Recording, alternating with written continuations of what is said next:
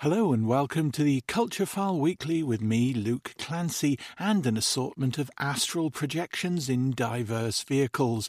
In her new radio poem for Culture File, Yves B Golden remembers scratchcards as the route into the great unknown, while for Jennifer Walshe it's data from a distant planet that opens up the universe. Aine Gallagher has been looking to the skies and seeing the march of capitalism, but we begin this time with the sonic spaceship that is Dub Reggae. Credited with helping dub into the digital age, Mad Professor, or Neil Fraser as he's known to the tax office, used his engineering skills to build one of London's most prolific reggae studios and labels, Ariwa. With Fraser at the controls, the label released dozens of albums and collaborations in a myriad of reggae styles, from its Peckham bass, on top of which a Nixer Mad Professor took on, remixing Massive Attack's Protection in a dub style, produced the biggest-selling dub album ever made, introducing millions to the spacey, reverb-fueled style. Mad Professor gave Culture File's Louis Scully a light-speed tour of his and reggae's family tree. My name is Neil Fraser, dub creator, electronic inventor, born in the Caribbean, born under the sun. Sometimes they call me Mad Professor. I love to dub it crazy while rocking to the Lovers Rock. And when we rock to the Lovers Rock, we say, I am in shock, so lift up your frock and let's move to the Lovers Rock.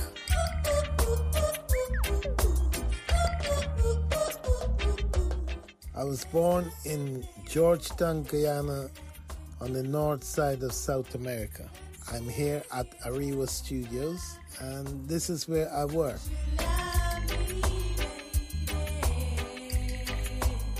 I said to my mom, I want to find a man in the radio, and she kept saying there's no man.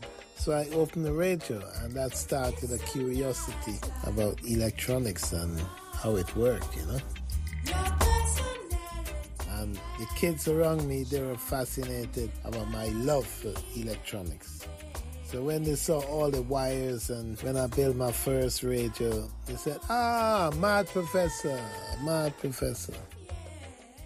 Well, reggae, created in Jamaica from the Jamaica independence around 1962. Gather together, be brothers and sisters, we're independent. First, it started as ska, then it moved from ska into rocksteady.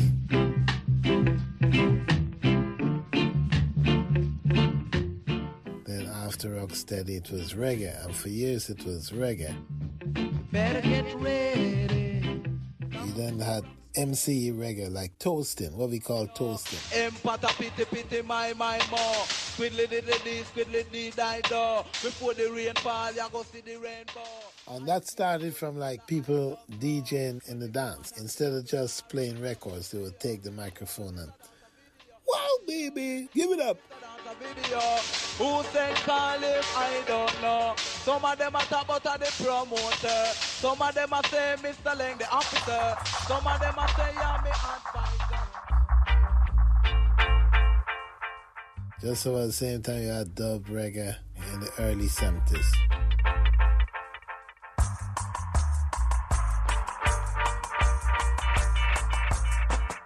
You had a next name that came up, which was Roots Reggae.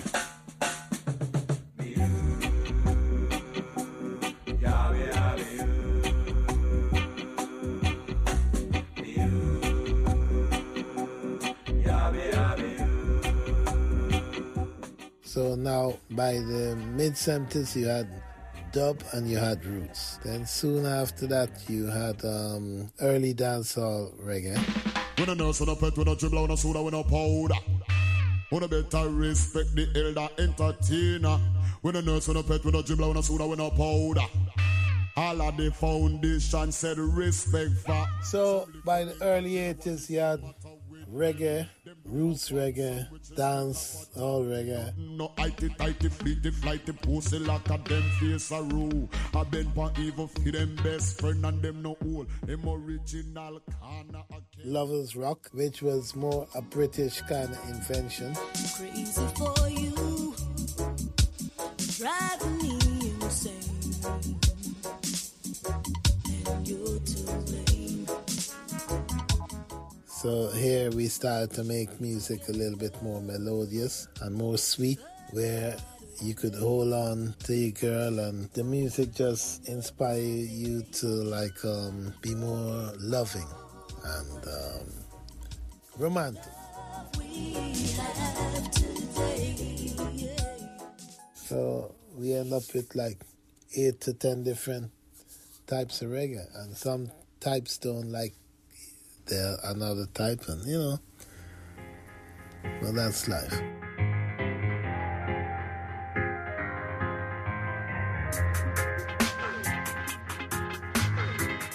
Dub music, it was developed as like a spin-off from reggae. It moved from instrumental music to experimental music, where the engineer would add effects to a track and take out various instruments from the multi-track to create a different sonic landscape.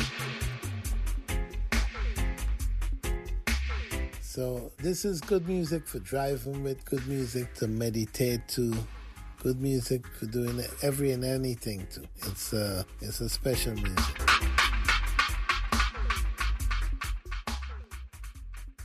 Were you ever tempted to get on the mic a little bit more and do some toasting? No. I tried it a couple of times.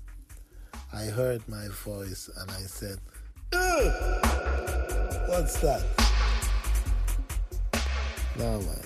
Some people are supposed to be this side of the desk and some people the other side of the desk. So that's fine.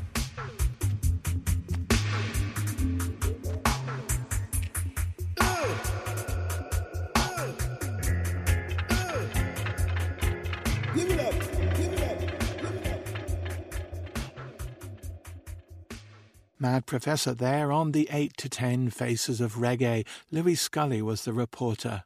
Now, composer and artist Jennifer Walshe is a super fan of long-standing when it comes to space travel. She hasn't been up there yet, or even as Richard Branson and his spaceship were recently, quite close to up there. But that doesn't stop her from understanding space and human limitations perhaps more clearly than Branson or Bezos or Musk, as we hear now in this episode of Jennifer Walshe's Things Know Things.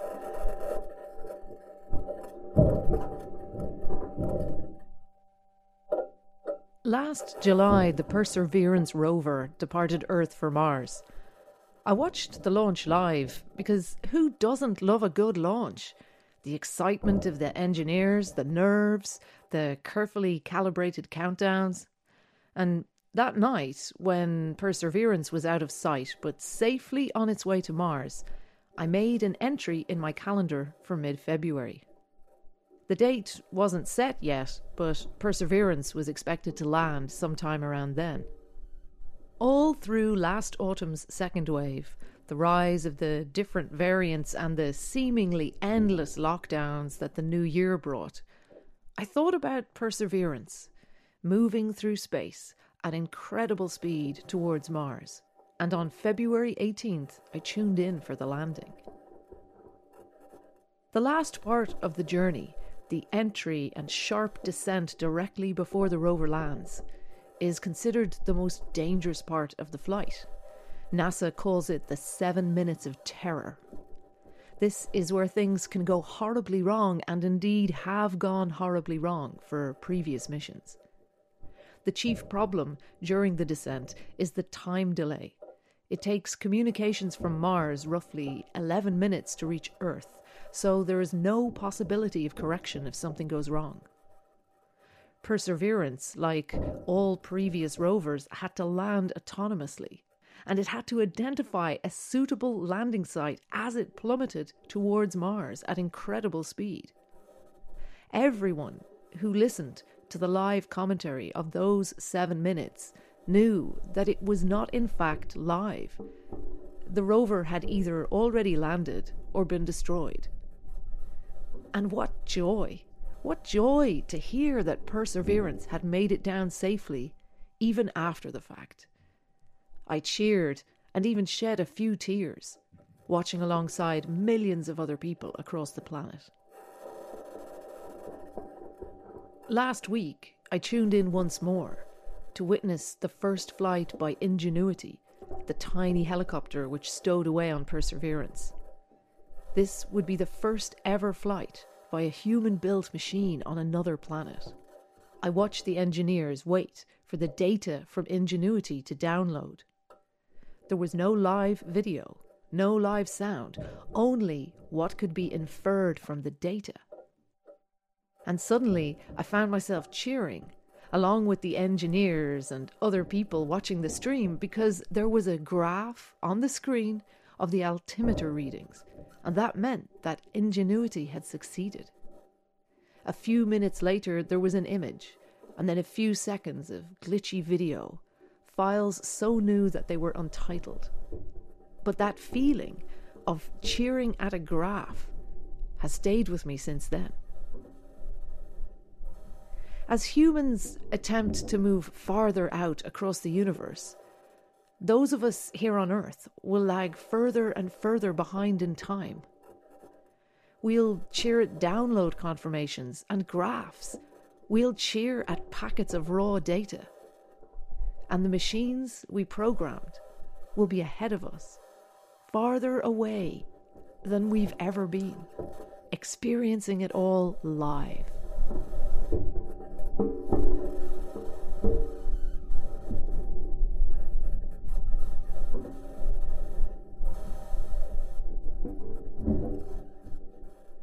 Jennifer Walshe there, staring into deep space. And for all the previous episodes of her Things Know Things series for Culturefile, have a look at the Culturefile page on SoundCloud. Now, our current Billionaire Boys Club dong-shaped rocket race has a few messages for humanity. From it we learn that clearly nobody dares tell Bezos that his anatomically correct vehicle is a little bit on the nose, and that, in the absence of a global tax regime, Jeff and his mates plan to pretty literally burn all the money. But on top of these sad learnings, our little space spurt also signals that out there is up for grabs. Compensatory star tourism is just the tip of the rocket, as Culturefile's Aine Gallagher discovered one starry night on the edge of the island. Warning, this report contains trig. What you're hearing right now is called sun sonification, or in plain speak, the sound of the sun. Now, this gentle low-frequency hum isn't necessarily what Icarus would have been listening to in his final moments, but what it is a scientist's translation of the sun's movement waves, loops and eruptions into sound. Space tends to have an eerie sound to it. Actually, we put these eerie soundtracks to it. Extraterrestrial beings, dark matter, nebulas, black holes. It's a whole mysterious language, really. Some weeks ago, at the edge of the land on the Beara Peninsula in Cork, while brushing my teeth, I glanced up to the dark sky and saw a very strange thing. Things. There were loads of them. 30 or 40 all tied together with some kind of invisible string. Each one like a bright star. Or a satellite? But too bright to be a satellite. All travelling along some path together in a line, but not as uniform as I would have liked. They looked like they didn't belong. They moved fast across the sky, and I watched them for around 10 minutes until they were out of sight. The sound? Silence. A nervous silence. I let this uncomfortable feeling manifest silly thoughts for a while, and then I went to sleep, knowing that, like all things, there would be a reasonable explanation for the sight. And of course, a quick Google the following day of string of moving stars led me directly to the answer. Starlink satellites. A recent launch of new satellites by SpaceX, aka Elon Musk. No surprise there, really. But it was still news to me. and seem to be news of some magnitude. Why is no one talking about these new weird things in the sky? Yes, I'm Dr. Jeremy Tricklone-Reid. I'm an assistant professor at the Universidad de Atacama So I spoke to an astronomer for further clarification. in northern Chile. I did my PhD in mainly exoplanets at the University of Kiel in Staffordshire in the UK. And I kind of got into the Starlink stuff about just over a year ago when basically, the bright lights in the sky and it was affecting general telescope observations. One of the most prolific ones is from DCAM, where they got like mosaic images and there's like 18 Starlink streaks going straight across the images. So, yeah. And so the issue is this a threat? How much of a threat is it? And what mitigations can be done to both by us, the astronomers, and also the actual satellite companies themselves?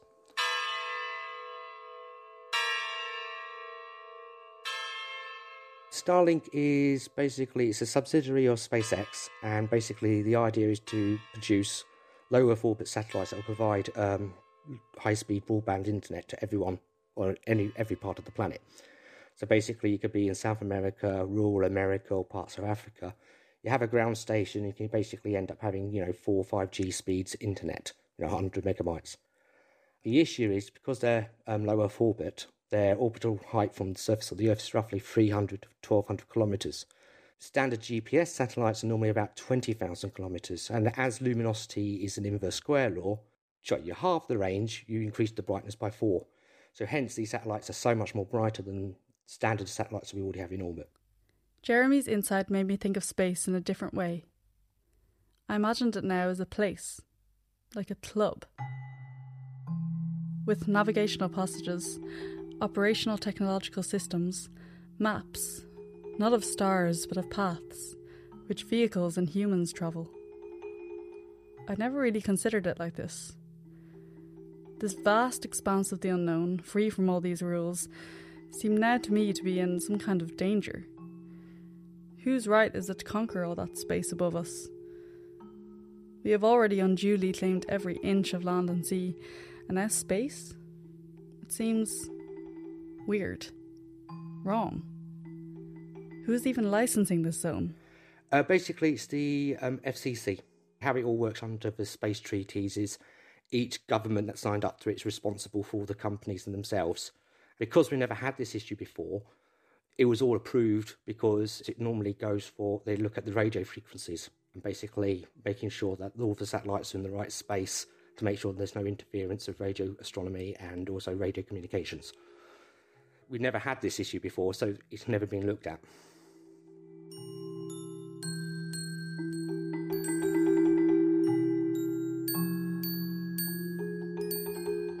Cosmic travel isn't a new concept to our generations, but in the grand scheme of things, of time, it is very fresh.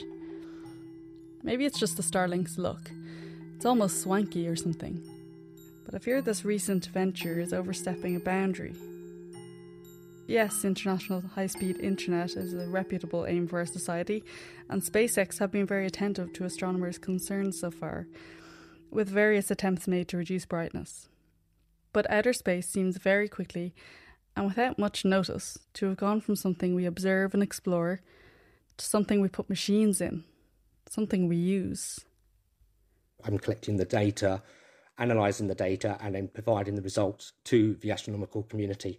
So the computer modelers, the simulations, and also providing that information to SpaceX so they can determine if the new mitigation designs are actually working, and if they are working, how efficient are they working. What we wanted to do is get them to at least magnitude 7 or fainter. When we say magnitude 7, because the brightness of the satellite is an inverse square law, when it's directly above you, the range to you in the satellite is its orbital height. But as it comes lower in the horizon, the range increases. Bit of trigonometry there. And as it gets lower on the horizon, it will get fainter and fainter. So what we're saying is we want it at magnitude 7 when it's above your head. So when it's lower on the horizon, it's then magnitude 8, magnitude 9. SpaceX does seem to be going the right way. There are no regulations at the moment, and we've got other companies launching their satellites. So we're hoping that the other companies, Amazon, OneWeb, will follow in the footsteps of Starlink in respect that saying they're seeing the issues. Hopefully, they'll come up with their own mitigation designs.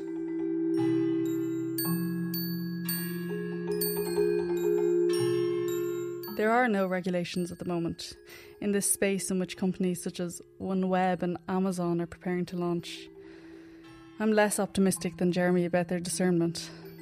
As usual, it's not the unknown, but the familiar aliens that present the greatest danger.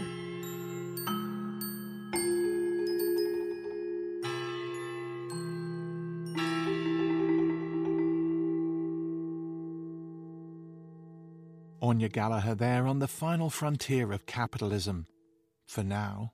As we were preparing her latest piece for Culture File, I mentioned to Yves B Golden that the new radio poem, The Silver River, which meditates upon, among other things, the awesome magnetism of scratch cards, brought to my mind my mother's sister in Galway, with whom I share a special devotion to scratch cards and their cosmic promise. So Yves suggested we dedicate the piece to her, along with Yves' own grandmother Sylvia. So for Annette O'Connor in Galway City and Sylvia Brooks in Rochester, New York, this is Yves B Golden with The Silver River.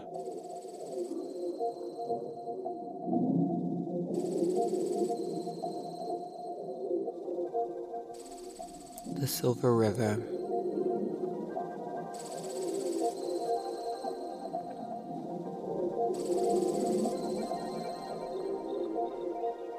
My closest friend and I take a trip up north to a place called Kern River Valley once a year.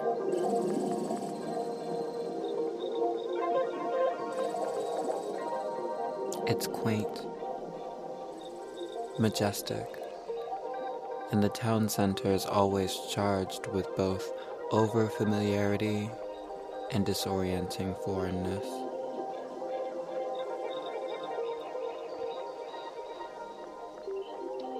Each year, I indulge in this place like an extended psychedelic rabbit hole tumble.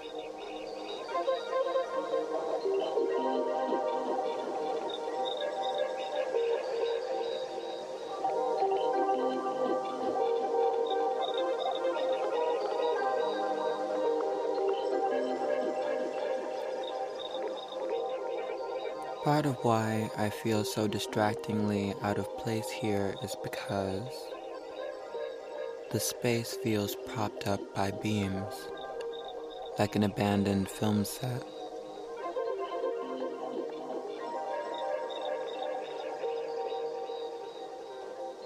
Chipped paint, tumbleweeds, but just outside of it, a luscious, icy river lined with metallic sediments and rocks large enough to sleep upon.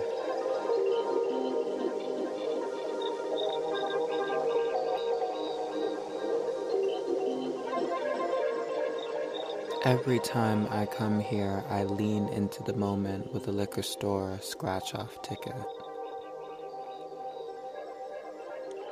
This feels most apt, since it pulls me into the memory of my grandmother's ashtrays and the lining of her church bag.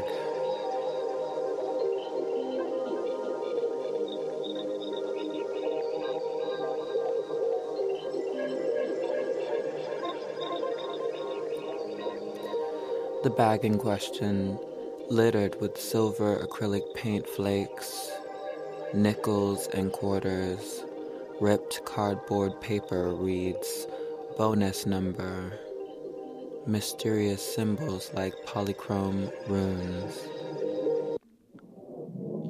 She loved to win, but rarely did. Not that that would keep her from chasing the dream. Out of thrill, habit, poverty.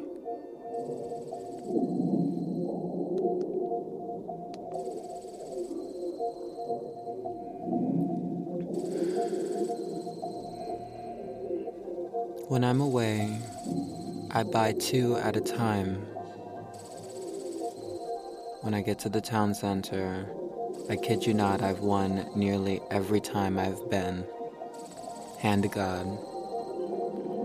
First, $20. Then, 10. Then another 10. then 50, then 30. I'm not a gambling girl, but when I step away from the comfort of the saturated city, my routines, and dive into the unknown of a place like Kern River Valley, it's like the gates are open. The point isn't to win.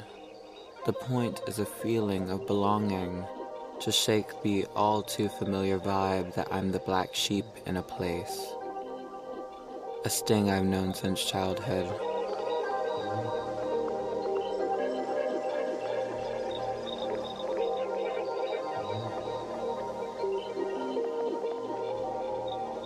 I had a chance to be much more than a strange, gawky child once.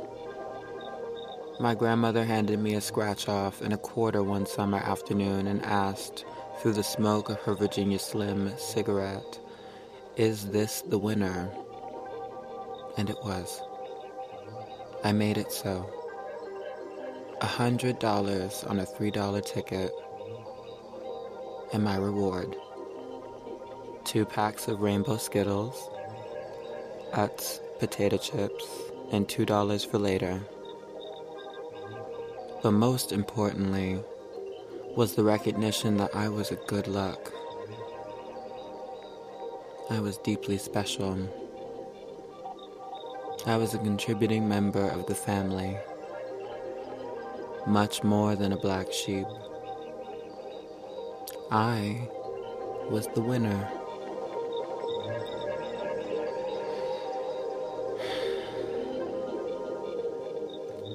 I'm a sentimental person and am very in tune with the rhyme scheme of the universe. I feel like the river lined in pocket change, the open gates of this hidden place up north, and my grandmother have a message for me. I feel instructed to scratch away at the mysterious veil of the present in order to bring chance and magic into focus, like a child with a magnifying glass, or the halo spreading around the face of a woman who loves to win, but rarely does.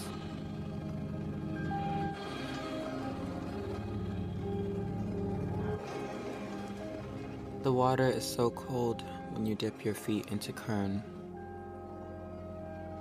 and when you resist the impulse to run back to the warm, familiar banks, bestriding it, you're gifted handsomely as flakes of silver and gold hover around your ankles and toes.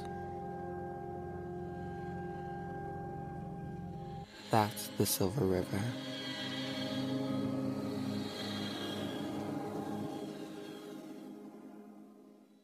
That was The Silver River by Yves B Golden, and you can find the other poems by Yves in our summer series via the Culture File page on the lyrics site, or wherever you get your radio poems. And that brings to a close this edition of the Culture File Weekly. We'll be back with more Star Trekking next Saturday at 6:30 p.m. Till then, nanu nanu.